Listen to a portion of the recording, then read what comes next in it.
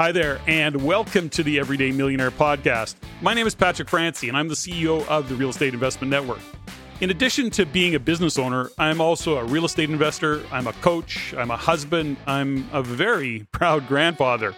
And along with that, I'm also committed to stretching beyond what I've already achieved and of living a fulfilled life by continuing to make a positive difference in the world. I invite you to join me to listen in on the Everyday Millionaire Podcast as I interview and have conversations with seemingly ordinary individuals who have achieved some pretty extraordinary results, whether it be in their life, in their business, in real estate. And it's here where I'm going to delve into the details of their journey, along with the paths they've traveled to get where they are today, and as importantly, where they intend to go in the future. My guests are here to inspire. They're here to help you learn by talking about what's real for them, both in their wins and in their challenges, from the life and the lifestyle they live to the person they had to become along the way in creating and building their financial futures for themselves and their families. Before I begin this episode, I'll start by first thanking you for listening in and for your support and the feedback you provide us on the show, as well as to ask you to please continue to send your comments, your suggestions, or your questions directly to me at ceo@reincanada.com. That is ceo@reincanada.com. And if you're inclined, please share this podcast with your friends or your family and with people you know, or perhaps even people you don't know. Rate the show and comment on iTunes, Stitcher, SoundCloud, or whatever platform you happen to use to listen in. And while you're at it, please follow me on the Everyday Millionaire Facebook page. So thanks again for the feedback you provide us. It's definitely appreciated. Okay, let's get on with this show and have a conversation with today's guest.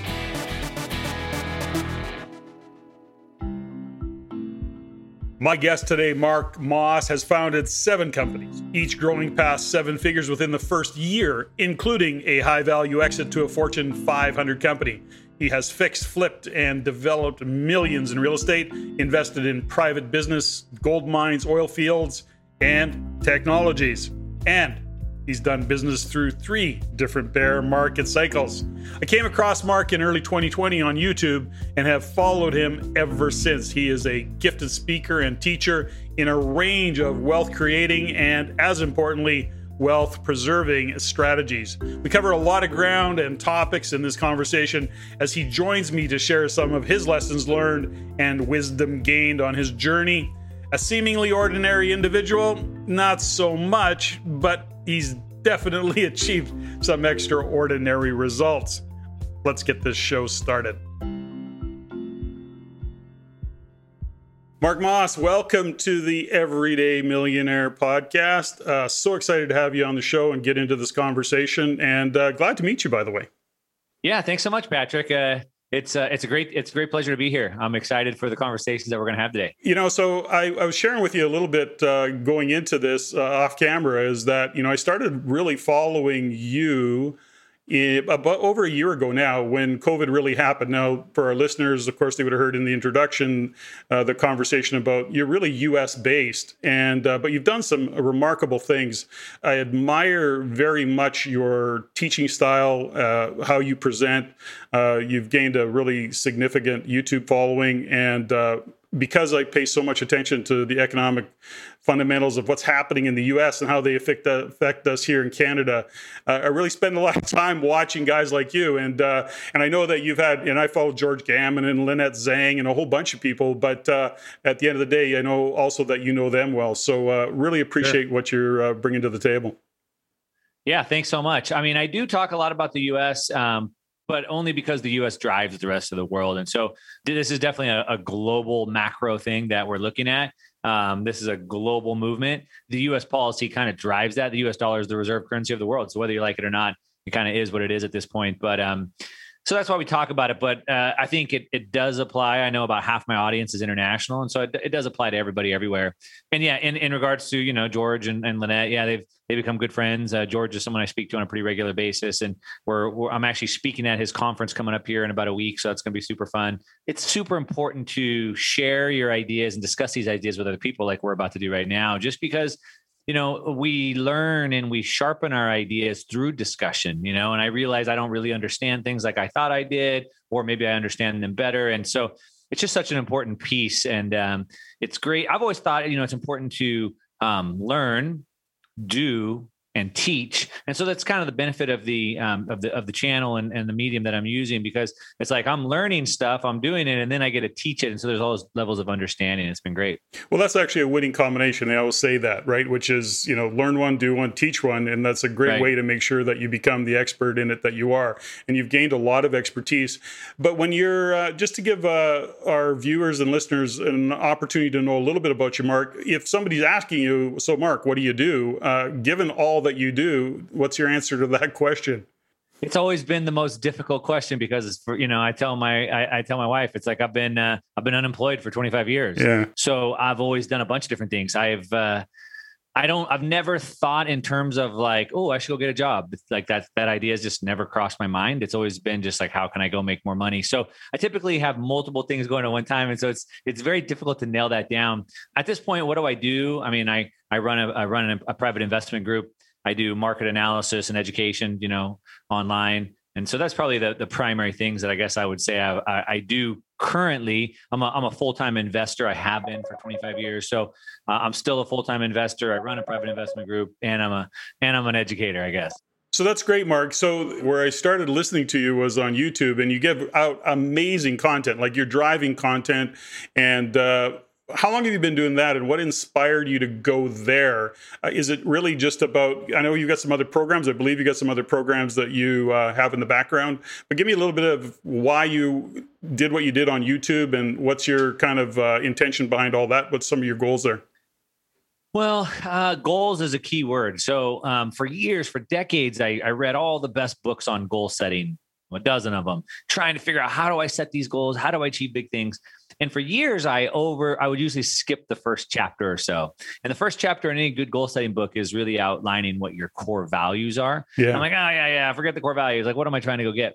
The problem I found is that you can't set your goals unless you know your core values.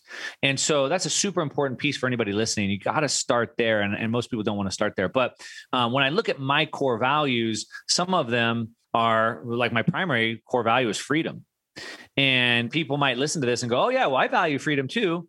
And you probably do, but like some people really want to value, dependence, consistency, things like that. And so that's kind of like the opposite of freedom. And so that's one. Being a servant first has always been one. I believe in providing value first, always helping others first. And so, and then learning.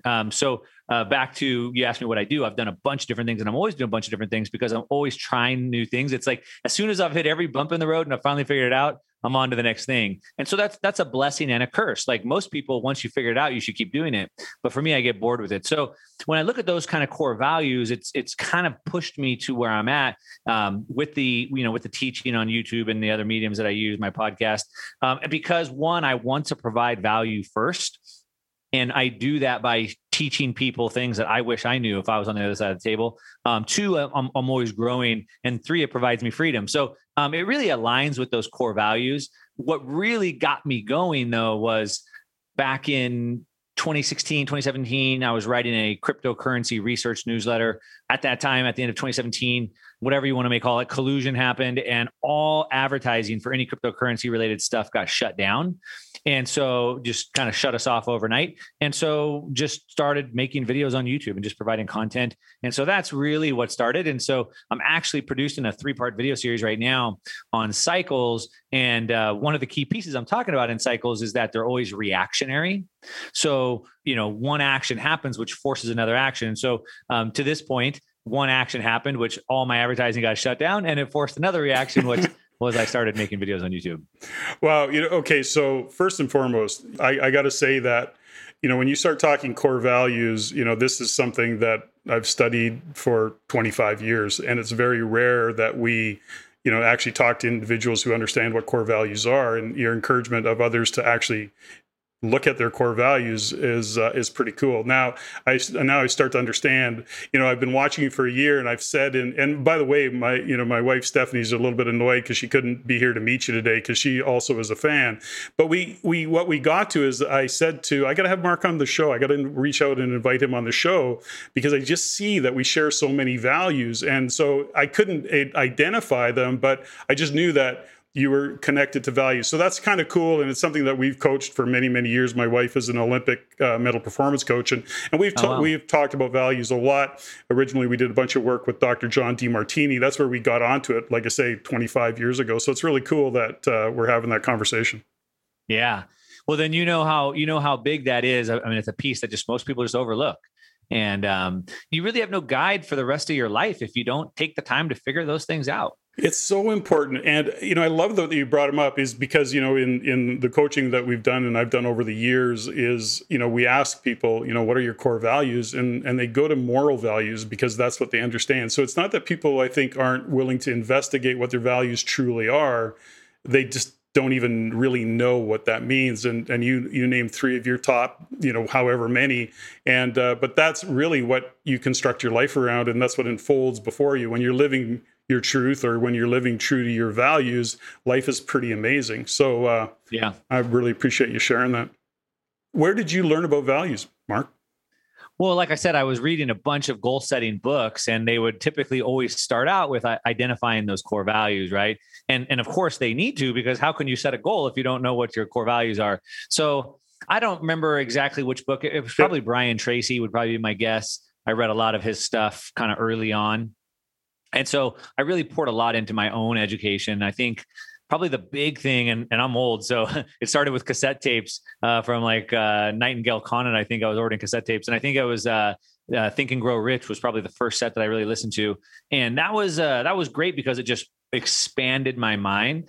Last week I was with a millennial, and we were driving the car together for a couple hours, and they were kind of asking me, what should I do next? And I don't know what to do. And he kept saying, I don't know what I don't know. And I said, you don't know what you don't know because you haven't gone out there and expanded your context, right? You have to go out there and expand your mind. And so that's kind of what that Think and Grow Rich did, really expanded my mind. Then it went into like Rich Dad, Poor Dad. And he actually kind of made that case, which is, you need to fill up your content, which is the content of this vessel, but you really need to change your context, which is get a bigger vessel. Yeah. And so that's what, these cassette programs, that's what these books do. And then, and so anyway, I poured a lot into that, went into this, all these personal development, goal setting books. And it was probably Brian Tracy was my guess. That's the long answer. Yeah. It's been a long time. Choosing who you're being in the context of your life, it's amazing work. And that's really, really awesome. Mark, let's talk a little bit about, you've had a very kind of wide ranging, varying, lots of things that you've done over your life. You're an expert in the world of cryptocurrency, but that's not to say that you haven't done millions of dollars worth of real estate. You're an entrepreneur extraordinaire. Let me go back a little bit because, as we look at, and as I have conversations with guests on the show, it's interesting to find out what was your journey to being an entrepreneur. You talk about never having really a job, never thinking about a job. Now, was that, did you come out of the chute that way? Were your parents entrepreneurs? Where did you get that entrepreneurial spirit? Where did it show up for you? Yeah, I would say, and this is something that I've thought about at length. How did I end up where I am? How do I reverse engineer that, give it to my kids, et cetera? And so I think it ultimately starts, probably being modeled to me by my parents. My dad was he's a contractor, works in construction. My mom was always a stay-at-home mom, but a contractor, that's an entrepreneur, sure, right, if you will. So I think that was probably the big thing, was kind of modeled to me. And I think more importantly than just being modeled to me, I was forced child slave labor. There's laws against this now, but my dad grew up on a farm. And so, in a farm, everybody goes to work. And my grandfather would actually loan my dad out to the other neighbors to help them harvest. And so that was his life he knew. And so when I was 10 years old, he started hauling me off to go do construction as well. And I hated it. I'd go crying and screaming, and it was the worst. All summers had to go working. And so I hated it. But again, looking backwards, right, I see that was something that was beneficial. So not just did he model it, but I actually got behind the scenes and saw how the sausage was made, so to speak. So I think that was probably a big piece of it. In addition, the world was different when I was growing up. And even families that were well off didn't have what low income families today have, right? Like we had one pair of shoes, like we had a couple pairs of jeans. Like today kids have electric bikes and iPhones. And like when I was a kid, a bike was like $150 and I had to work to get that money. And where I live, I mean, all the kids are driving around $1,500 e-bikes. But so I had to work for what I wanted. And so I guess that was instilled into me. I think another thing was that, maybe we're middle class, if you want to call it that. I don't really know where those definitions fall, but my dad worked really hard to send us to a private school. And so like, it was just enough to see what was going on, but we didn't have it. And so it always like, I guess kind of had that carrot dangling. I guess that was probably a big thing. Now, fast forwarding, I mean, I did have one job. So let me say that. So I've had one job. I started working for my friend's dad's company in high school. I didn't have to fill out an application. We were basically sweeping floors 2 hours a day. And like, I just started working and like, that was it. I ended up working there full time when I graduated, and it evolved and it got bought out into this spawn of this huge public company. I worked there for like 7 years. I quit. I started my own business, and I've never gone back to ever working for anyone again. So I did have one job, but I just knew, so going into it, like, even though I had that job, I was like always looking for where that opportunity was. And I guess it's just been ingrained in me. So how old are you when you kind of started your first business, Mark? Well, I actually started investing in real estate. That was my first. So while I was still working in that job, I think I was about 20 years old at the time when I bought my first investment real estate property. And, the lines between business owners and investors are very blurred. Yeah. So I bought a house, I fixed it up, and I sold it. I literally, I was working my full-time job. And then at nights I would go and do all the work on the house. I would spend all my weekends there. And for 6 months, I spent every night and every weekend at this house fixing it up. But when it was done, I sold it for more money than I made in a whole year working full-time. And so that's what really kicked it off. Over the next decade, I did over 100 of those. So was that my business or was I a real estate investor? Right. And so like those lines get really blurred, but that's where I started. And I was doing that while I was working. And then I started another business. It was a service-based business servicing the medical, high-tech medical equipment that my company was manufacturing, or the company I was working for. And then I started a business on the side, providing extra service for that. And then I quit and started that full time. And so I kind of had the real estate business and the medical equipment service business at the same time. So, within the Real Estate Investment Network, we often teach that real estate, treat your real estate investing like a business. It's actually, for investors, we call that foundational, to look at your real estate investing, treat it like a business, and that you are, in fact, a business owner, even one property. You're marketing to it. You've got a client called the tenant. You've got revenue coming in. You've got expenses going out. You have to manage it. You have to make sure the location. And that, even one door we consider a business. And it's an interesting way to kind of take it and reframe it so that you're looking at your investments slightly differently. So it's interesting that you bring it up, that the lines do get a little bit blurred, but ultimately, if you treat it like a business, it's a business, even though you're investing in real estate. So it's a good context for that. That's a good point. But also, if you're investing in the stock market, you should be approaching that as a business as well. So if I came to you, Patrick, I came over to your house and I said, hey, I have this great idea for a business. I'm looking to see if you want to invest into my new business. And you would ask me about that business and how big it's going to be. And, ultimately you want to know, like, how are you going to get your money back and how many times are you going to get returned on your money, right? And so you would really look at that, and you would kind of look at that as like an investor into my business. But even if you're buying a publicly traded stock, you should approach it the same way. You're technically buying a business, and you should be learning all about that business. And so like any business, you would maybe hire a team to run that business for you. If it was a real estate business, you'd hire your property managers, your maintenance people, et cetera, to run that business for you. And if you buy a publicly traded company, there's somebody to run that business for you. But either way, you're always going to be a business owner. And I think you should always take it with that approach. One of the reasons that I wanted to have you join me on the show is, of course, I'm in Canada, and our focus in real estate is in Canada. You're in the U.S., and you've got some background, of course, extensive background in the world of real estate, but you do a lot of things. We've got a population of 37 million. The U.S. has got a population of 370 million. It's interesting as I listen to those that I follow in the U.S., yourself or George or Lynette or any number. I mean, there's a number of them. Rarely, when we're talking monetary policy, when we're talking investment, the word Canada almost never even gets uttered. And it's interesting because it's like we're not even a rounding error in the big scope of things. Yet we're a huge resource, country of resources, and we have this really. We're pretty important in the overall things, but it's interesting how we're viewed on a kind of a global platform, if you will, global stage. So I'm curious from your point of view, when you look into Canada, and I know that I believe I've read or heard, I don't remember, you love to downhill ski, and you're a little bit of a, what's the word I'm looking for? You really like getting out there and doing stuff. You're a skier and you're doing mountain bikes or dirt bikes, and you're doing a lot of things. So that's kind of cool. But how do you see Canada? I'm just curious.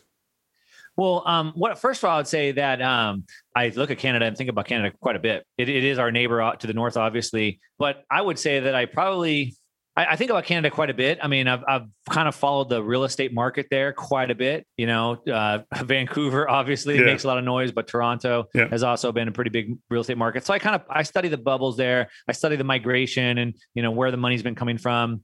So I do. I have gone to Canada many times, as you said. So I'm not a skier. I'm a snowboarder. Let me correct that. Oh yeah, let's be okay. Snowboarders and skiers. Yes, let's make sure we're clear. But I tried. I've been trying to get up to Canada like once a year, and typically try to get up and get some of that powder. Unfortunately, last year it didn't really work out. But I study, I've studied the real estate markets. I've been up there. I get up there at least once a year. And I also am big into the gold and silver mining industry, which of course a lot of that's in Canada as well. And so, back to investing and ownership, I have investing interest or ownership interest in some mines up there in Canada as well.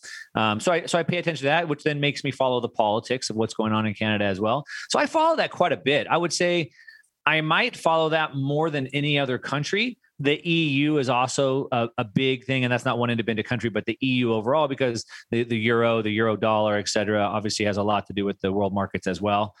So, I study that, but for different reasons. But yeah, I do spend a lot of time thinking about Canada. So, and that's great. And I'm kind of I'm generalizing. So when I'm saying, when I'm listening to guys like yourself talk about what's going on in the world, in this global kind of pandemic world that we're all living in, and considering how do we survive, thrive, where's it going, what's the outcomes going to be, I generalize and say, Canada doesn't often show up in those conversations. But when you say you think about Canada, what is it for you? Do you think about, gosh, what would it be like to live in Canada? What would it be like to invest in Canada? How do you view it when you're looking at what's going on? Do you have a view of that world, Mark?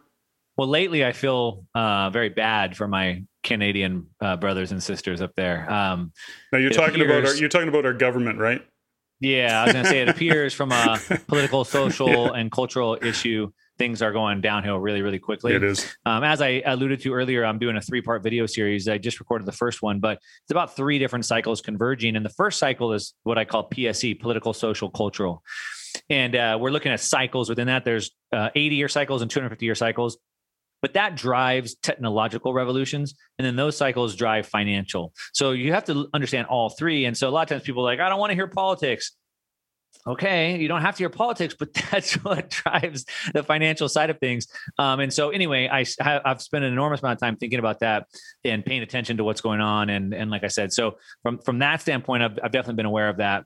I'm going tomorrow. I'm hopping on a plane and heading out to Florida for a week for a series of conferences. And many people from Canada aren't able to join, because of that. So I'm aware of what's going on a political standpoint. I also, as I just said, kind of I'm invested in several gold and silver mine companies that are based in Canada. So again, I kind of have to understand the political side. So because the politics have a lot to do with how the mining works as well. And then I pay attention to that kind of stuff in the mining area. So I guess those are the kind of 2 main ways I look at it. Obviously, as I said, I'm already kind of still paying attention to the real estate stuff. I guess what I would say is part of the reason where maybe you think we don't study Canada as much is because it doesn't drive policy, right? It's not driving the world in a direction. Whatever Canada does kind of pertains to Canada. And so as it pertains to my money and my friends being in Canada, I'm paying attention to that, but I'm not looking at that as a leading indicator of where the world is going to go. Yeah, it's interesting. We can, I can get pretty fired up about Canadian politics and our current prime minister and kind of the direction that he wants to go. And, his ego and desire to be on a UN stage, and it's like, don't even get me going on that. But I got to be honest with you, there's a concern around in Canada just in politics overall, and that's generally because it doesn't really matter whether you're far left, far right. Everything's trying to kind of hedge left anyways, and we really lack leadership in Canada with any of the parties that we have, whether it's Liberal or Conservative, NDP, doesn't matter. It's all kind of a little bit weak, and that there is some I guess, political concerns from my view, as an investor. So, this comes back to really, your expertise is a lot around investment. And when you see what's happening in the world, Mark, let's kind of go down that path a little bit if we could. I know that you spend a lot of time looking at what's happening economically on a global scale. To your point, Canada doesn't drive certain things. We certainly are at the, we're certainly causing in the lumber world, according to the U.S. Yeah. we're causing, bad us, whatever that conversation is with Biden. But, the point is that when you look at what's going on a global scale, you really break things down. You're a big fan of gold, silver, I believe cryptocurrency, at least, or crypto as in Bitcoin. But give me a little bit of background on how you see things unfolding, and what are you doing to, kind of protect yourself, if you will, and how do you see things going forward? I see it's a big question, but when you look at what's happening economically, when you look at what's happening in the U.S., to your point, I mean, the U.S. is really the center of the universe in so many ways, given the size and what they are economically on a global scale. Do you have some really serious concerns about what all of this is going to be with the money printing, what the U.S. is doing, and what every country, really almost every country in the world is doing? Do you have some real serious concerns about that? Are you optimistic or really like, yuck? When you ask me kind of what do I see unfolding and kind of where do I see that taking us, and am I optimistic or whatever, that's really a global thing. So it's not even a Canada thing or a US thing. It's a global thing. And I think you kind of hit the nail on the head where you talked about, your PM wanting to kind of be on that UN stage. And so we're in this stage of globalization, and back to this 3-part video series that I'm going to be dropping. I don't know when this video is coming out, but it might be out by then on my own YouTube channel, but I'm breaking down these 3 cycles. And one of them is this 250-year revolutionary cycle. And so this is the political, social, cultural. And so we have this 250-year revolutionary cycle, which 250 years ago was the founding of the United States, 1776. It was the French Revolution. And it was the invention of democracy and capitalism and all these things. So now we're 250 years later, which is the next cycle. And this is again a global thing. So again, back not to Canada or US, but we have the UN, as you've just alluded to. We also have the World Economic Forum, right? Yeah. Telling us their 2030 agenda, the World Health Organization, the World Trade Organization, the World Meteorological Association, the IMF, the UN. We have all these 3-letter organizations that are now running the world. And so that's where we're going. It's easy to see that right now. Like I said, WF is coming out and telling us what their agenda is. The WHO is writing, health policy for the whole world. So it's easy to see how that globalization is happening, but also historically, we can see why that's happening. What's interesting is that right now in about 2023 to 2026, that cycle ends. We have 3 cycles all converging, and we're going to have massive, massive change happening. And basically what we're seeing, and so, yes, it gives me massive concern. Back to, what you're saying in Canada, far left, far right, this party, that party, it's all confusing and people get lost in words and meanings. It's very simple. There's 2 things. There's 2 different policies. One, centrally planned, captured, controlled, or 2, it's free, open, and competitive. That's it. I don't know what word you want to call it, but if you're advocating for more government and government being the answer and more control and more centralization, that is, in my opinion, the wrong way to go. That's socialism, fascism, communism, leftism, whatever you want to call that. And then you have free, open, competitive, which is individualism and let us make our own decisions. And that, I don't know what that is, capitalism or free markets or Republicans or whatever that may be. So I think people get caught too much in those words, but it's easy to see that the world is trending towards more control, more central planning. And I think that's a bad thing. I think that people should be free to make their own decisions. And I think the world works better. And that's a whole conversation in its own. But we're seeing that the whole world is rejecting that right now. As a matter of fact, in this video I made the case that pre-pandemic, so before the pandemic, there were 10 countries with over 1 million people each protesting. So this goes into an 80-year cycle. There's an 84-year populist regime change cycle, which is also triggering right now. And we can see that 10 countries with 1 million people each protesting. Countries are dropping like flies right now. Lebanon, Argentina, massive inflation. Chile just holding a special elections. Now they voted to write a new constitution. It's been taken over by communists. So we're seeing like this. We're seeing the world trending towards this more globalization and centralization, but at the same time, the world's rejecting it. So it's scary. I have massive concerns on it. To your point, I don't think that's a world or future that I want, but I think it's a world that fails. I think history tells us that the trend of globalization will change. The pendulum will start swinging back to decentralization. That fits in with a technology cycle that's happening right now. So I guess short-term bearish and long-term bullish.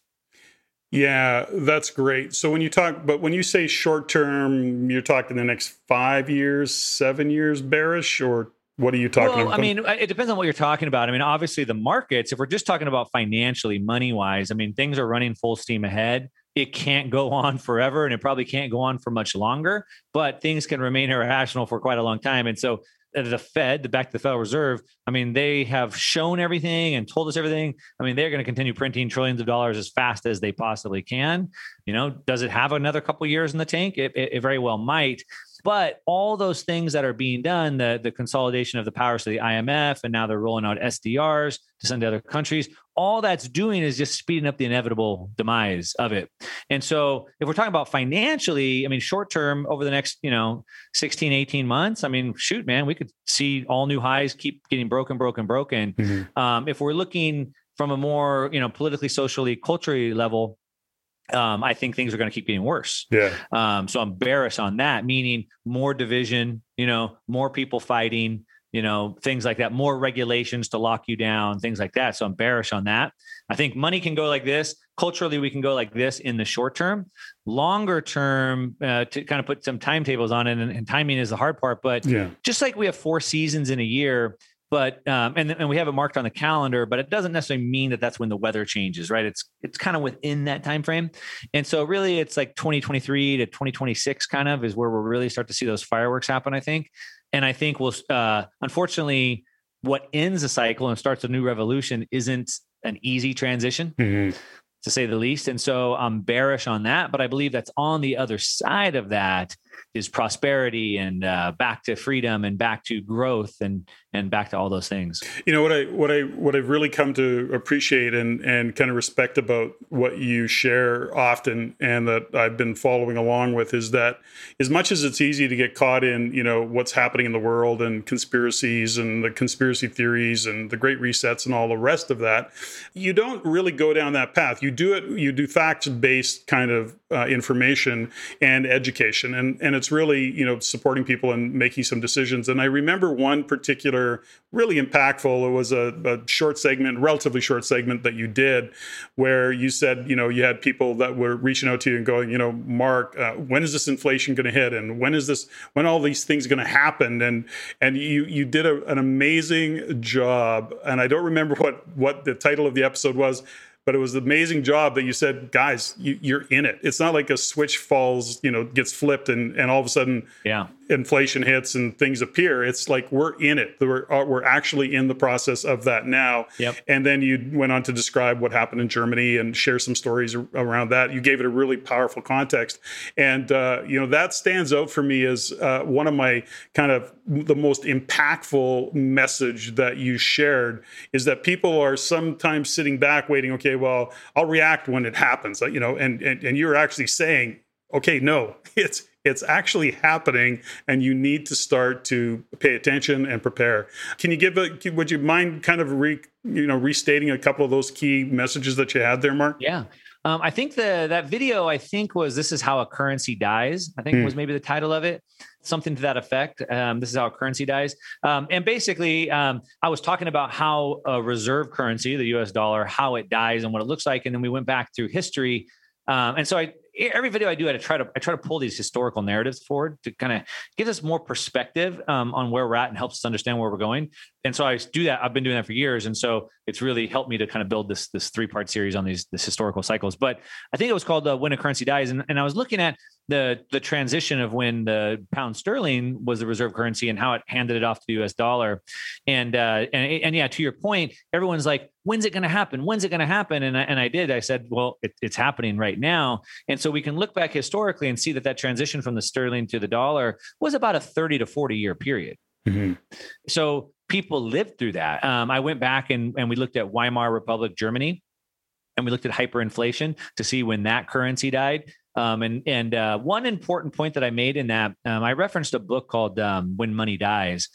And they talked about how in that book, when they interviewed people, it talked about how people said, oh my gosh, I can't believe how rich I am. Look how expensive my house is, how much my house is worth. Look how much my gold is worth. Look how much my stocks is worth. I'm going to cash out now. I'm going to lock that in, right, before the market crashes.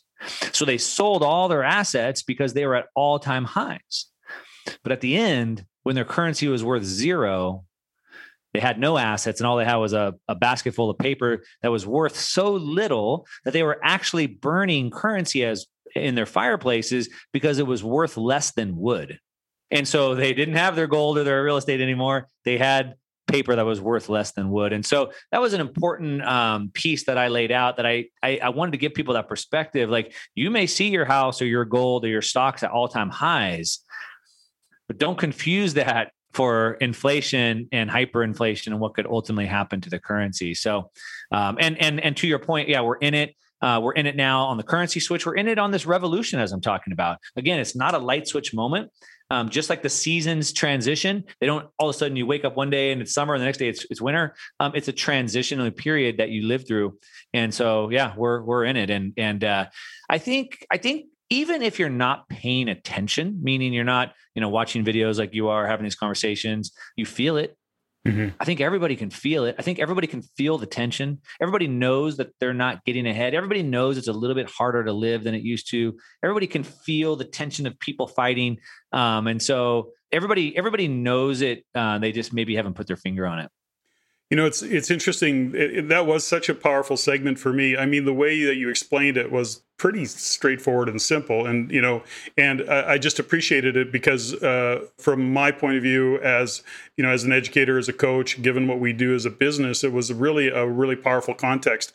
I'm curious, though, Mark, it was when you look at it, considering all of the currency that is being printed, U.S. being reserve currency, but, ultimately there isn't, I don't really think there's a country that hasn't cranked it up high. I think the U.S. is probably, if not the worst, one of the worst offenders of that, if offender is the right term. So how do you see, when you look at what's going on in the U.S., are you anticipating inflation, hyperinflation, more hyperinflation? Like, how do you see things unfolding in the U.S.? Well, again, we're living through it, right? We're watching it right now. So we're living through it, but there's also a deflationary component of it given technology. So, we're living through it and we're seeing prices start to escalate. And we talked briefly about lumber and what's going on there, but we're seeing it in vehicles and used vehicles, and we're starting to see a lot of. I just had a buddy over, he came visit me, and I said, "Hey, you got a new truck?" He goes, "Yeah, I needed one." And he says, "And I was looking for a used truck." He says, "Used trucks have got like crazy." He says it was more economical for me, and he's certainly can afford it. He says it was just more practical and economical for me to buy a new truck than to go pay the price on a used truck. So it's interesting. We see all of those things happening. So it's a little bit of both, but how are you seeing it in the longer term? I talked to someone a couple of days ago who took a used truck back with 30,000 miles and sold it back to the dealership for more money than they paid for it when it was brand new. So yeah, those stories happen all over the place. What I'd say about inflation is it's a nuanced conversation. And so, in the United States, the Federal Reserve uses something called the CPI, the Consumer Price Index. It's like a basket of goods, and they try to kind of gauge inflation off of that. But in my opinion, it's a political tool. It's manipulated to kind of show us what they want to show us. Yeah. But at the end of the day, what I buy is going to be different than what you buy. So inflation is going to hit us differently. And it also goes into different assets differently. So the most scarce assets in the world go up the most. And the ones that are not scarce go up the least. So we're going to see beachfront property, lakefront property going up way faster than we're going to see, property in middle America or middle Canada, probably. Right. We're going to see scarce financial assets going up more, fine art, collectibles, things like that go up more. And then, you mentioned lumber, 300%. Right? Used cars, 30%. We know that about 30% of all US dollars in existence today were created in the last year. So of course, it's not really that surprising. The prices seem to be up about 30%. But to your point, some maybe are down, some are up 300%. Yeah. And so it does go differently. Now, you referenced a couple things. So one, you referenced, what about deflation caused by technology? There's also deflation caused by markets collapsing. That's the big problem that the Fed's trying to shore up against. But then we have inflation because, as I already kind of mentioned earlier, the Fed's trying to produce as much dollars as they can. And so, the debate is, will the Fed be able to print enough dollars to keep up with the deflation effect that's going on? And I think ultimately the answer is no. In the short term, I think the answer is yes. I think that in the short term, they're going to, they've proven to us. So 2008 was like this reactionary move. It was the first time we really saw QE, quantitative easing, happening. But today, the Fed is not waiting around reactionary. I mean, that first little dip in March of 2020, and they came out full guns blazing. Jerome Powell at the Fed that they're going to print to infinity, do whatever it takes. Janet Yellen comes in. She says, we have to, quote unquote, act big. Worry about the debt later, she says. And so they've told us, they've shown us that they're going to preempt this. They're going to go big, as she says, act big. So I think that means in the interim, in the short term, more money printing, more inflation. We also have, back to this kind of political, social, cultural, these revolutions, we also have major supply chain issues. And this isn't just an issue of, the pandemic shutting things down. This is an 80-year revolutionary regime change cycle and a 250-year revolutionary cycle converging. And so it's a rejection of globalization. Globalization is breaking down. Supply chains are breaking down. And that's also causing some of these prices to spike up. And people might say this is kind of like a black swan event. But when you go back through history, you'll notice these black swan events always seem to happen in these same time periods because, again, they're reactions to things that are happening. So, to answer your question, it's a nuanced question. Inflation in the US, we're shipping hyperinflation off to other countries. So it depends on where in the world you are. Again, if you're in Argentina or Lebanon or Chile, you're seeing hyperinflation. In the US, it's just inflation. Yeah. Canada's kind of doing their own thing. But I see in the US and kind of for most of the world, short-term inflation, that's my bet. I think they're going to print as much as they can, go till you blow, so, as I say. And eventually that fails, and then it's the deflation. Well, I think Canada's pretty much following that lead. There's probably some debate around that, but we're printing cash. Like we don't have enough people going back to work. It's interesting that I'm noting that it sounds like, to me, both Canada and the U.S. governments are trying to paint a rosier picture than I think can be existing. In Canada, at the end of the day, we still have hundreds, thousands of small businesses that are shut down. We look at what's going on in the service industry, in the hotel industry, tourism, travel. Of course, airlines are choked down, I think, even farther than what's going on in the U.S. On the other side of it, you've got the same productivity issues because you have staff shortage or availability of labor shortage or availability of labor.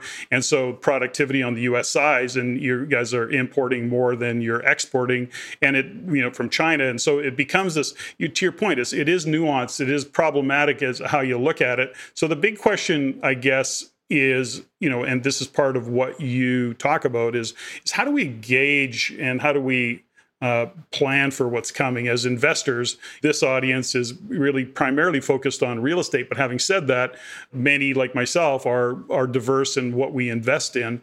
So when you look at what's happening, and because you've got a background in housing, and I know U.S. is it's so different than Canada on the housing market. You guys have big, REITs and coming in and buying actually single family housing.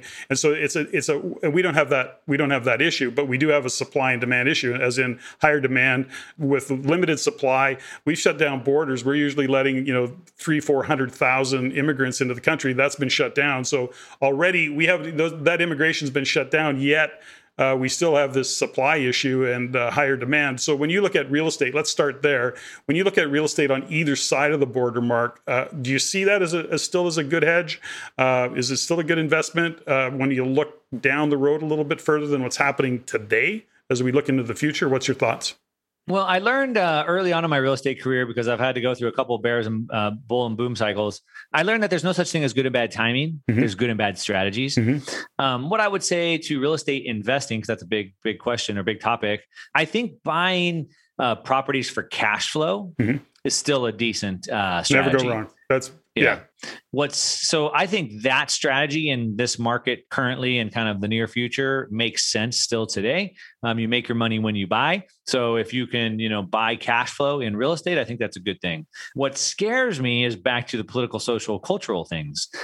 So in the World Economic Forum tells us by 2030, we're going to own nothing. Your PM seems to be jumping on that bandwagon sooner than the US is.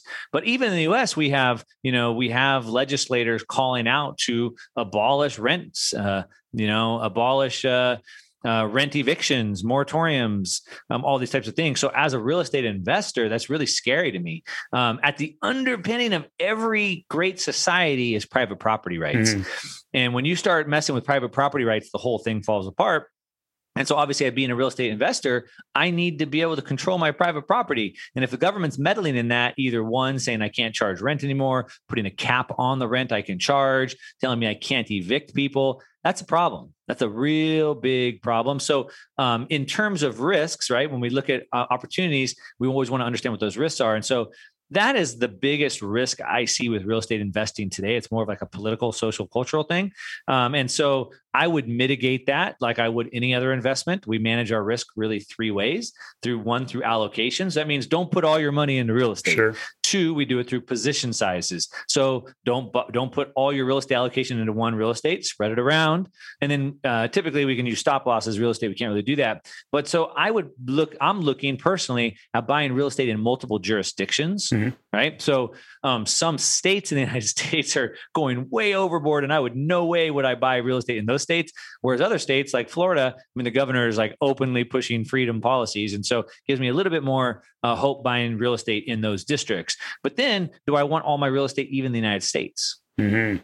Right. So I might want to buy, I'm working on, actually, I just put an offer a couple of days ago on a place down in Mexico, kind of diversifying that risk a little bit in regards to that. And so anyway, for your listeners, I would probably advise the same thing. That's what I'm doing. Well, you make a couple of great points. And, part of what we teach is there is no bad economies, there's just bad strategies. So when you're looking at, real estate, you have to look, number one, regionally. Number two, what is the strategy? Are you trying to do a fix and flip in a market that it isn't timing for fix and flip or rent to own? So, and we look at the economic fundamentals of what's driving it. What's your thoughts around interest rates? Because, of course, interest rates do affect a lot of things.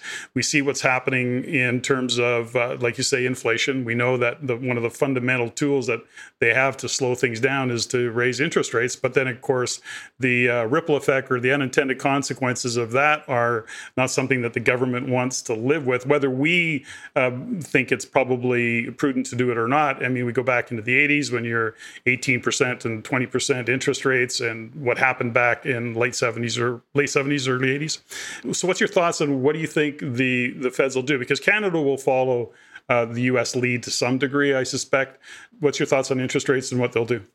Yeah, that's a great point that you bring up. And really, it's probably one of the, in my opinion, maybe one of the most overlooked aspects of real estate because, and I've done videos on this, I think I can't remember off the top of my head now, 93% of all mortgages in the United States or houses are purchased with a mortgage. Mm-hmm. And so that means that nobody's buying the price of the house, they're buying a monthly payment. And so when you talk about prices are expensive or prices are cheap, well, cheap compared to what? Because the total price of the home might be expensive relative to where the price of the home used to be a decade ago, doesn't mean that the monthly payment's expensive. And so that's driven by that interest rate as you're talking about. So while the price of homes, the total value of the homes have gone up, the monthly payments have been driven down. And so that's a super important piece to look at. Now, what's going to happen with interest rates? I would say, from a United States Federal Reserve policy, I don't see rates going up anytime soon. As a matter of fact, they've told us that we're not even thinking about. That's what they said. That was their quote. We're not even thinking about thinking about. I love that quote, by the way. That's great. Yeah, we're not even thinking about raising rates. So I don't see them thinking about raising rates anytime soon. I mean, they can't. They need to print trillions of more dollars. How can they think about raising rates?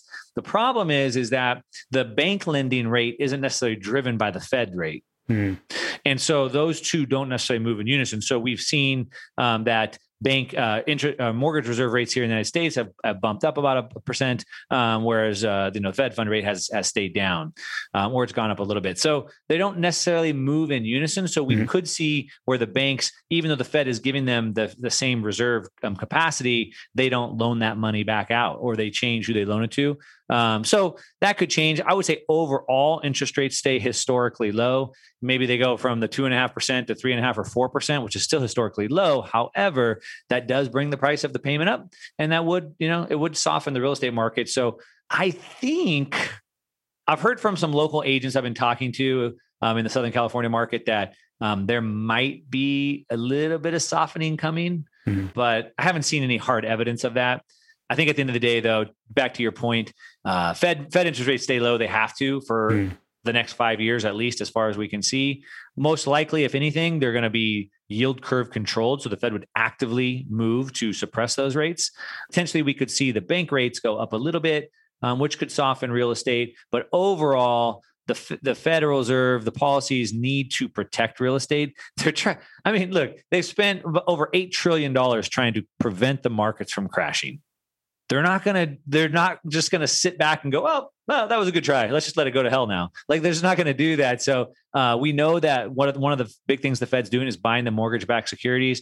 They're going to continue that. So, we might see rates go up a little bit, maybe put a little pressure on housing prices. But overall, I think as long as the overall markets stay up, the real estate markets stay up. Something that's interesting, we look at what's happening in Canada. We see a little bit of fixed rates going up. We see variables staying quite low. Most people are really looking at that variable rate, although some are locking in. I mean, you can still, you're sub 2%, so 2.25%, 1.89, and so that's free money. It's that's free money. Take it. And it's the math on inflation versus interest rates. If people did that math, they'd realize why it is that so many really wealthy people don't mind borrowing money when you've got what's going on. So it's interesting, and I don't know what it is in the U.S. I haven't looked at it in the U.S., but Canada's market right now is more than 50% of what's driving our GDP is in fact housing. Whether because and all of what that creates in terms of construction and jobs that it creates. So I don't know where's the US at in that? Is it high in the US as it is in here in Canada?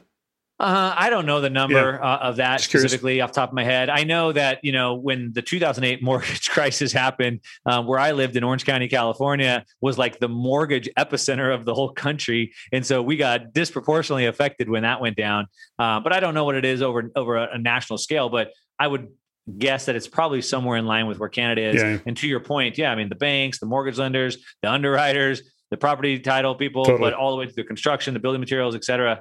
I mean, it would just be an entire huge blow to the entire economy, which has kind of made the case like the Fed can't allow that to happen. And so as long as they're going to prop up any markets, they're going to keep that market propped up. Yeah. And that's what I'm feeling about Canada as well. So, it's interesting around the housing. So you brought up 2008 because I know that part of your story is you were at the effect of 2008 in a big way. And if you don't mind, just share a little bit of your story. I know you had your ass handed to you back then. What was that like? What did you do to deal with it? How was that kind of, fallout for you? Yeah, I mean, it was super tough. So, I kind of gave you a little bit of my backstory. About 1995, I bought my first property, fixed it up, sold it. I had two different businesses I started, non-related to real estate. One was medical equipment. I started an e-commerce business selling stuff online in 2001 at the end of the dot-com crash. And I did really good with business. And I had a Fortune 500 exit. I started developing real estate, commercial projects, et cetera. And I had a 10-year run that was amazing. And I was on top of the world, and I got married and I had my first kid and built this massive dream home, and I sold my businesses and I'm done. I'm checked out. Right. Then the 2008 collapse came and I got wiped out, and that was super hard. Not only did I lose my investments, but all my income was coming from real estate as well, because I had sold my other two businesses that weren't related to real estate. So the problem that I had, it was a big problem. It was a very, very difficult problem, and not just being broke, but being in the hole and losing your income at the same time. And just that mental shift of thinking you had it all figured out and you're on top of the world and you were done in life to now, shoot, I got to start back over from ground zero. That was, that was super hard, as you can imagine. I think, I was really good at making money. Obviously, I made a lot of money. I didn't understand a couple key concepts. I didn't understand the financial casino, what goes on Wall Street. And so that's why I've spent the last decade or 12 years studying that and reporting back. But the other thing was that I really overlooked, the main rule of investing, which is, risk management. And that's where I said there's like 3 ways that you can protect your risk. Allocation. So I sold all my businesses, I sold all my assets, and I put it all into real estate. So my allocation was wrong. My position sizes within those allocations was wrong. What I did is, because I was starting to develop, I went from $100,000 single family homes to now doing $10 million projects. And I had over 200 rental doors at one time. So I was very diversified within that allocation, but then I compressed those allocations to get enough funds to do those big projects. And so not only did I have the allocation piece wrong, I had the position sizes wrong. And then, I saw the writing on the wall. I wasn't an idiot. I was a student of history back then, as I am now. The problem is I sold whatever I could sell. So I sold my house. I sold a couple of apartments I had left. But some of these big $10 million, $5 million projects I was working on, these are 5-year projects. Like these take forever. I mean, I'm building from the ground up. And so even though I saw, oh shoot, in the next 2 years, we're going to have a problem. I still got 3 years left on this project. So it wasn't like I could just like pivot out of it. And so I was kind of stuck. So yeah, I violated my own rules. I didn't have the right allocations. I didn't have the right position sizes. And so unfortunately, when the downturn happened, and again, being a student of history, in California, real estate had only crashed really one time from 89 to 92.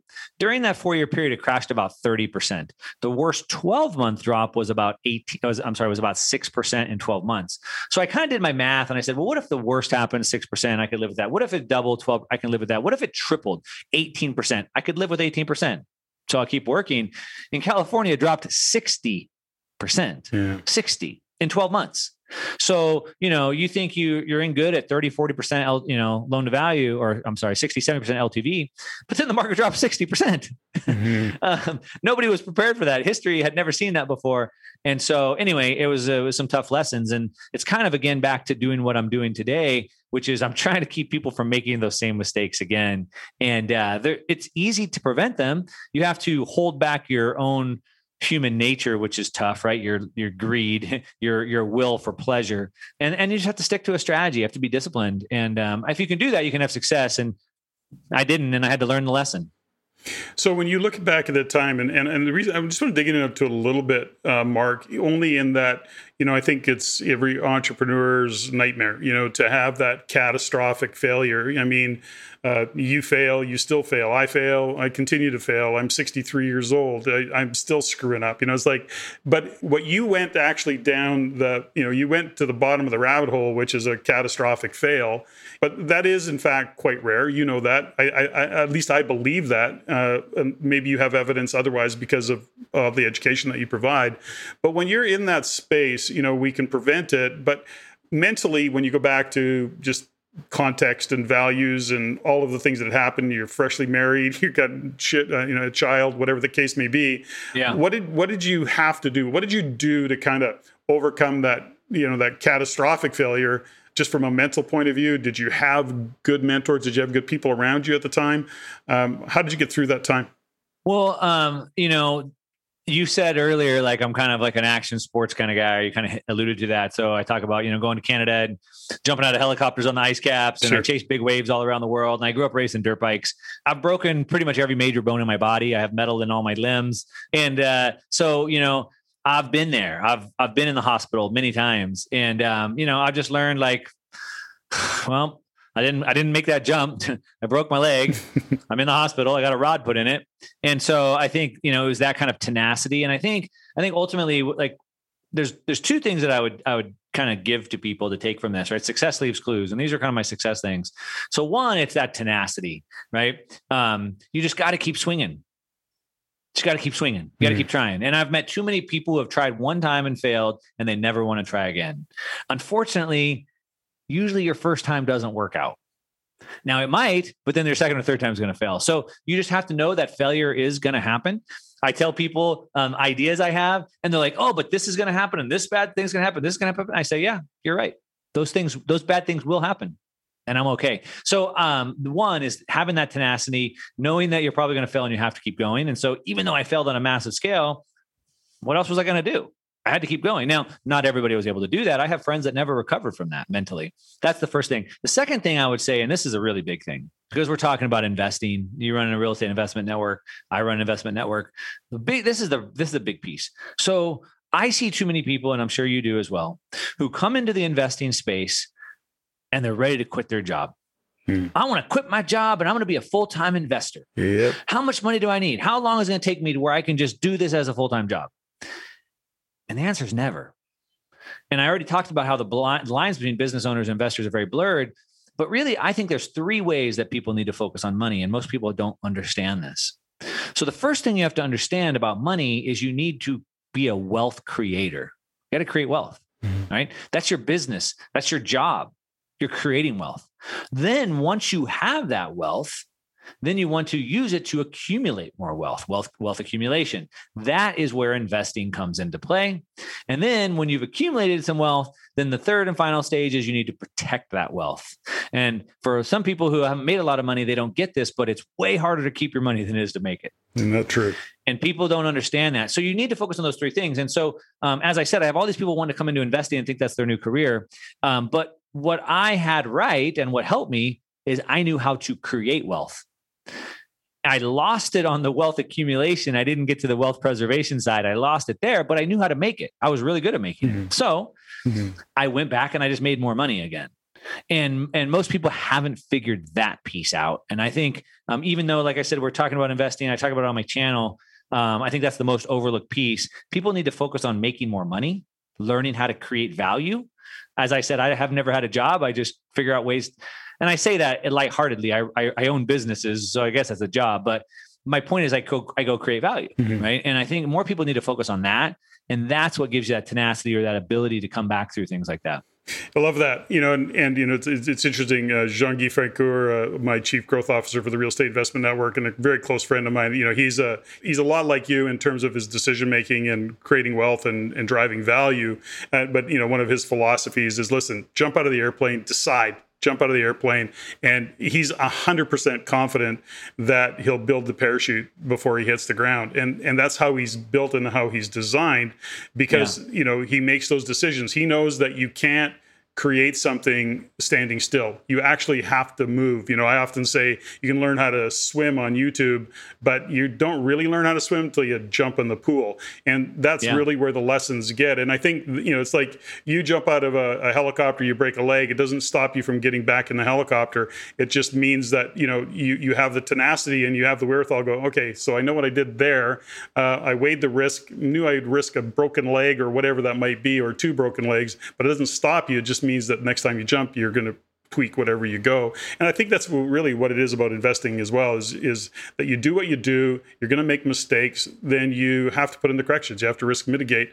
And I also love what you said, is that a lot of people can make money. It's hanging on to it that is, in fact, can be a challenge. Yeah, definitely. So when you look at what's happening in the world today, I want to jump off of real estate because I also know that you have some expertise.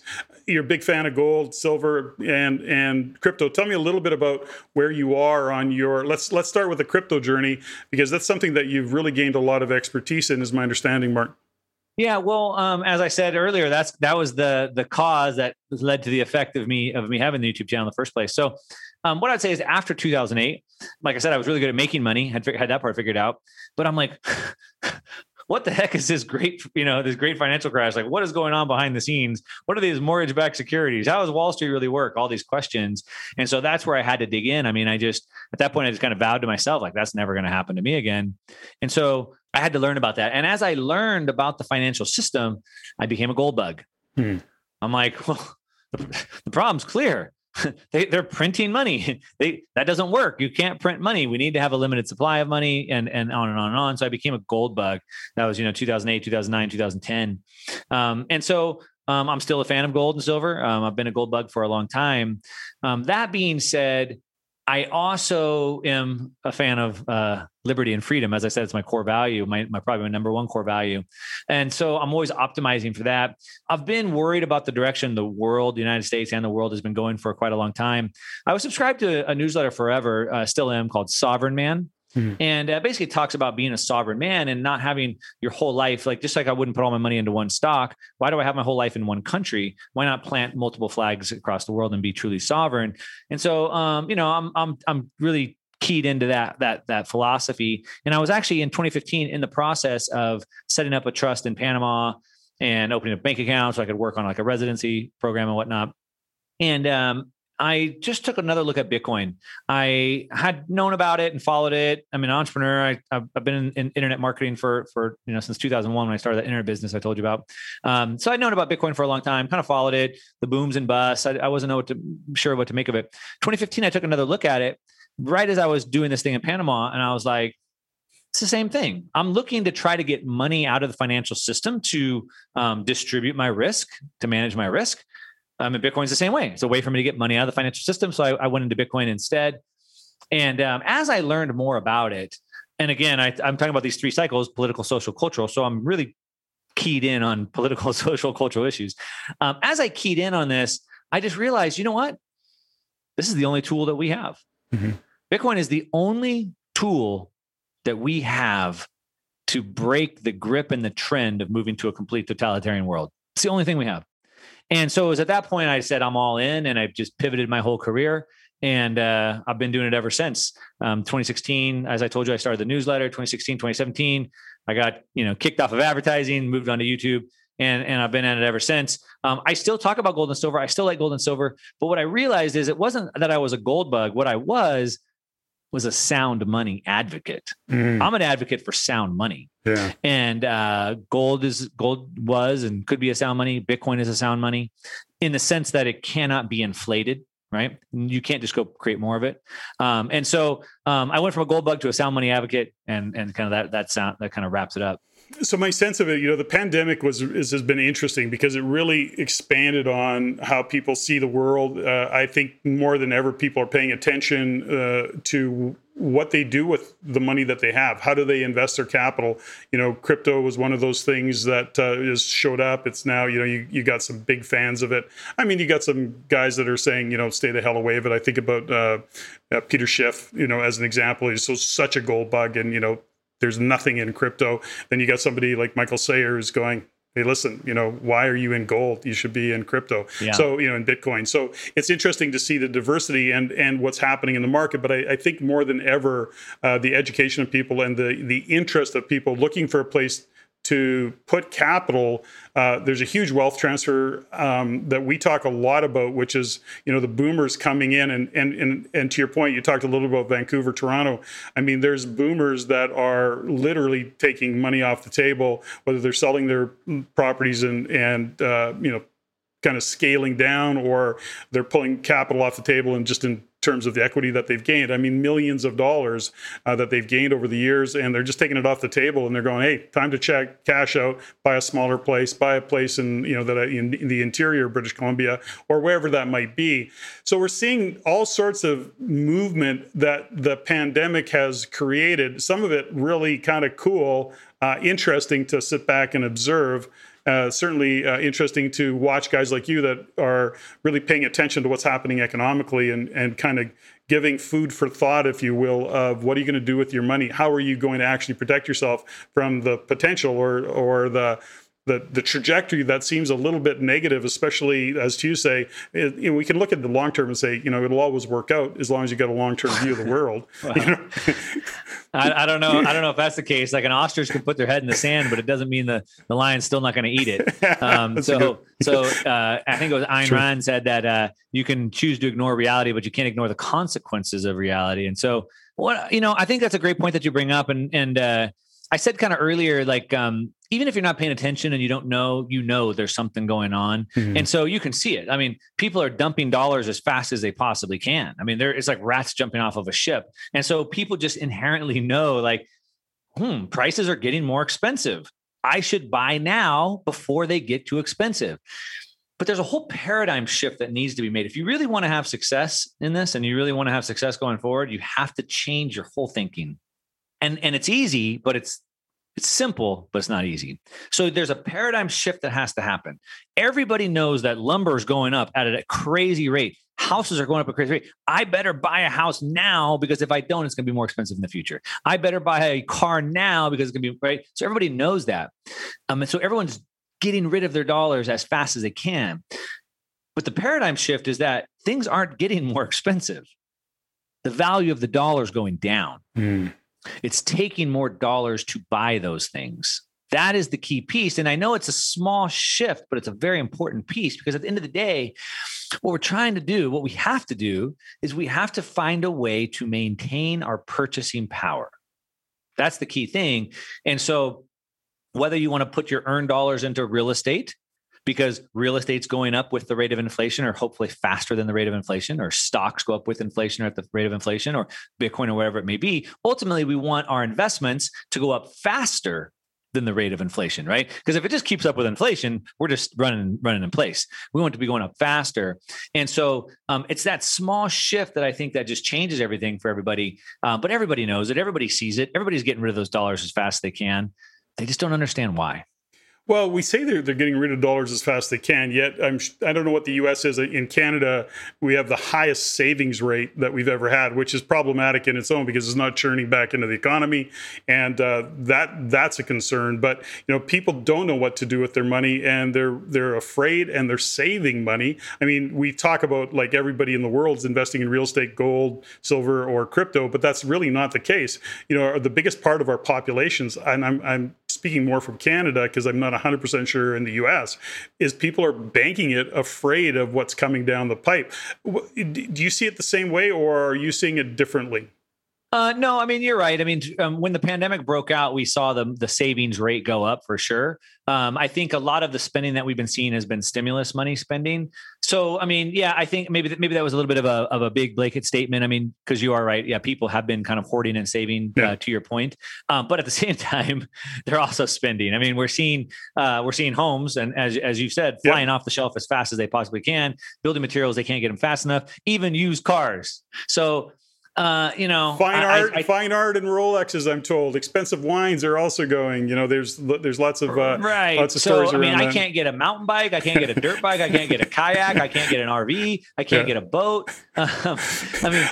Yeah. 5-year-old, 6-year-old boats are selling for more now than when they were new. I know, it's crazy. If that's not inflation, I don't know what is. It's funny, I live in the country. I'm on 5 acres, and I share this story because a buddy of mine was over. This was several months ago, and we were on the deck having a beer, and we were socially distanced, by the way, so we were good. But the point is that he said to me, he goes, Patrick, he says, I can do it. I've got the contacts. He says, you got lots of room out here. Let's buy a couple of trailer loads of plywood, and he said, you got lots of room to store it. And at the time, I want to say it was $42 a sheet, Canadian. Yeah. Of course, now it's 100 or whatever it is. Yeah. And I'm going, damn it, missed that opportunity. You're crazy. Yeah. I mean, across the board. I mean, in the US, we have the Second Amendment, we have guns, and, ammo was like 25 cents a round, and now it's $1 a round. It's crazy. I mean, it's just insane. We could go on and on and on, but I think, like I said, the shift is just that it's not that things are getting more expensive. It's that it's taking more dollars to buy those things. And so we always want to look at things in terms of purchasing power. I made this other video the other day, and I was talking about gold and silver. And in 1964 and before, in the United States, the dimes, quarters, and our coins were made of silver, 90% silver. Mm-hmm. In 1965, they got off of silver, and now they're made out of junk metal. Mm-hmm. In 1964, 1 gallon of gas was 30 cents, about a quarter. Mm-hmm. Today, a 1964 quarter is worth $7. And gas is about $3.50 or $4. So silver has gone up more than the rate of inflation on gas. Mm-hmm. Right? And today, 1 quarter will get me a silver quarter will get me 2 gallons of gas. Well, you shared, I don't know if it was yours that you came up with the story or that you just shared the story. It may be common, but it was you that I heard it from, which was about, the individual that grandfather or great grandfather, took a silver coin, a 1 ounce silver coin, and put it in the safe and said, I'm going to keep this, as part of my legacy to give my family going forward. And at the last minute, I don't know the exact story, but he also threw a $20 bill in there, which was huge money. It was like $20 would feed you for a couple of months. And that safe went on, he passed on to his son and, now your grandfather and father. And now they open up that safe and you've got that gold coin and it's, it's $1,900. The value of that coin is $1,900. And the value of the $20 is what? It's like, go to buy a cheap cup of coffee at a local store. So, it was a really great kind of perspective that you shared in that story. And I often use it just with inflating assets all, along. It's like buying a piece of real estate, to your point, in 1964, renting it out, having somebody, having a positive cash flow piece of real estate. And where would you be today? And don't we all wish, that our fathers would have left us, pieces of real estate, and some did, and when you look at it in terms of other things like that, right? So like, let's say in, 1950, the average home was $50,000 and that was, whatever that was, 60 ounces of gold and that was 100 barrels of oil. Yeah. Today, the average home is $250,000, but it's still the same amount of ounces of gold and the same amount of barrels of oil. Yeah. And so that's why that's kind of how that purchasing power works. Yeah, it's fantastic. Well, listen, Mark, as we kind of wind things down, I appreciate the time that you've given me today to have this conversation. Really enjoyed it. So much there. Like I say, I'm a big fan, and I'd encourage anybody to get on, if there are YouTube watchers, to make sure that you look up Mark's stuff. He's excellent at what you do. Love your big board, and I'm a little bit envious of your electronic giant whiteboard that you've got going on there. It's awesome. So, but as we wind down, I want to come to a couple of what we call rapid fire questions, have a little bit of fun and have a bit of a conversation. Sure. Mark, what's your favorite book? You got a favorite book or a book that you gift a lot? Wow. The favorite book. Well, it depends on what genre you're talking about. Well, I mean, I think that Think and Grow Rich was probably the first one that really kind of shifted my whole focus. Yeah. So that and Rich Dad Poor Dad were probably kind of. I knew it. It's funny you say Rich Dad Poor Dad. I go on, okay, because on the real estate side, we're going to see. Yeah, I mean, I think I read those books 25, 30 years ago, and I think they were just some of the most influential, and they were obviously early in my career. Yeah. So I think those two really shifted the direction. Yeah. That and the Bible. Yeah. iPhone or Android?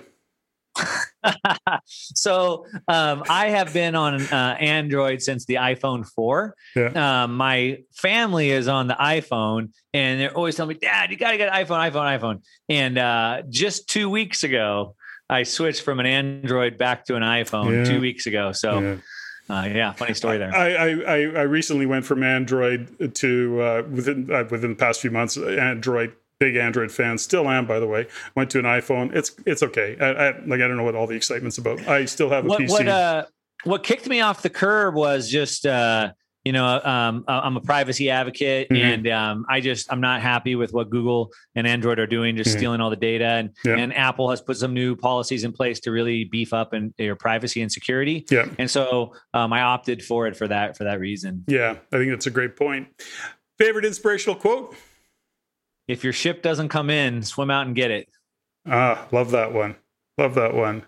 Room, desk, or your car? What do you clean first? Well, my car gets cleaned every week by the detailer that comes by. My wife cleans the room, and so I guess I'm stuck cleaning the office.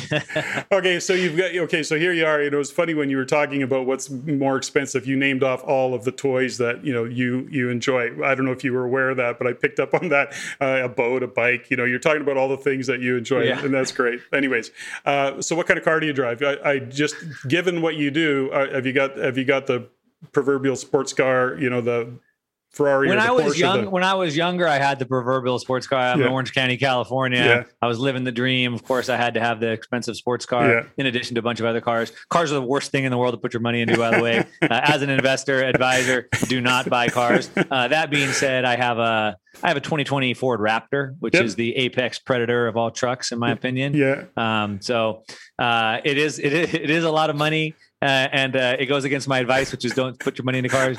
But I believe that money is about experiences. And that truck enables me to go have the lifestyle that I want. So it doesn't just take me to the grocery store, but rather it takes me to very remote locations that I go to for surfing, dirt biking, things like that. Yeah, I was going to say, it carries your dirt bike and your surfboard. So that's awesome. Do you have a favorite tune? A favorite tune? Yeah, growing up in Southern California, it was like this this melting pot of music, and it was kind of between like rap, rock, and reggae. Kind of like this like new reggaeton is kind of like my favorite kind of music right now. Yeah, something I haven't. Nobody's mentioned reggae for a long time, but I actually enjoy a little bit of Marley every so often and some reggae in general. So it's a good reminder. Yeah. How about a favorite movie? Oh boy, I used to love watching movies. I used to have hundreds, if not more, $25 DVDs. I barely watch movies anymore. I feel like they're all propaganda these days. Favorite movie? I love, I get, it would have to be a comedy movie because those are the ones I can watch over and over and over. And so maybe in that genre of comedy movies, I mean, maybe it's maybe Zoolander or Old School. Of course. Hey, okay. So a couple more. Favorite swear word? Well, I've really worked at tuning those out of my vocabulary over the last dozen years or so. After running a couple of big businesses, I kind of had to get rid of that. So yeah, I don't really use those. Maybe under my breath once in a while if I hurt myself. Yeah.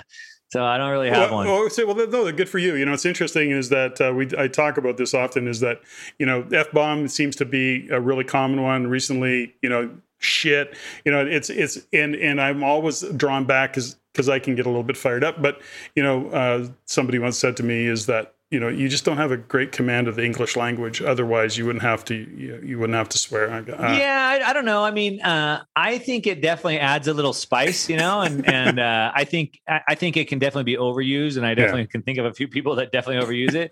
But I can think of some people. I mean, you throw it in here or there, it definitely can add some spice. Yeah, it's just something I've just opted to kind of tune out. Beautiful. And finally, what are you grateful for, Mark? Oh, shoot, man. Gratitude is the most important thing. I'm actually been reading this series on gratitude this week. It's the most important thing. Boy, I have so much to be thankful for. I guess the thing I'm most grateful for, I mean, my family, maybe, my health. Those are probably two big things. Yeah. I find in the world of the pandemic, it sometimes is... what grounds me is stopping. When I look around the world, it seems to at times be imploding. And I find that sometimes the only thing that grounds me is getting back to what am I grateful for, And certainly health is one of those things. Family is another. And I want to say, Mark, I'm extremely grateful that you joined me on the show today and sincerely appreciate the journey that you shared and the insights that you brought to the show. So thank you very much, and look forward to another day of catching up and hearing more, and I'll be following along for sure. Hey, Patrick, thanks so much. It was a great conversation. Happy you had me on. Ladies and gentlemen, thank you for listening. If you found value in the podcast, please take the time to rate and review and share with others. Share with your friends.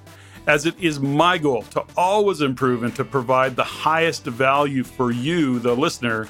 If you have any comments, suggestions, or questions you'd like answered, please email me at ceo@reincanada.com. That's ceo@reincanada.com. I look forward to hearing from you. And until next time, Patrick out.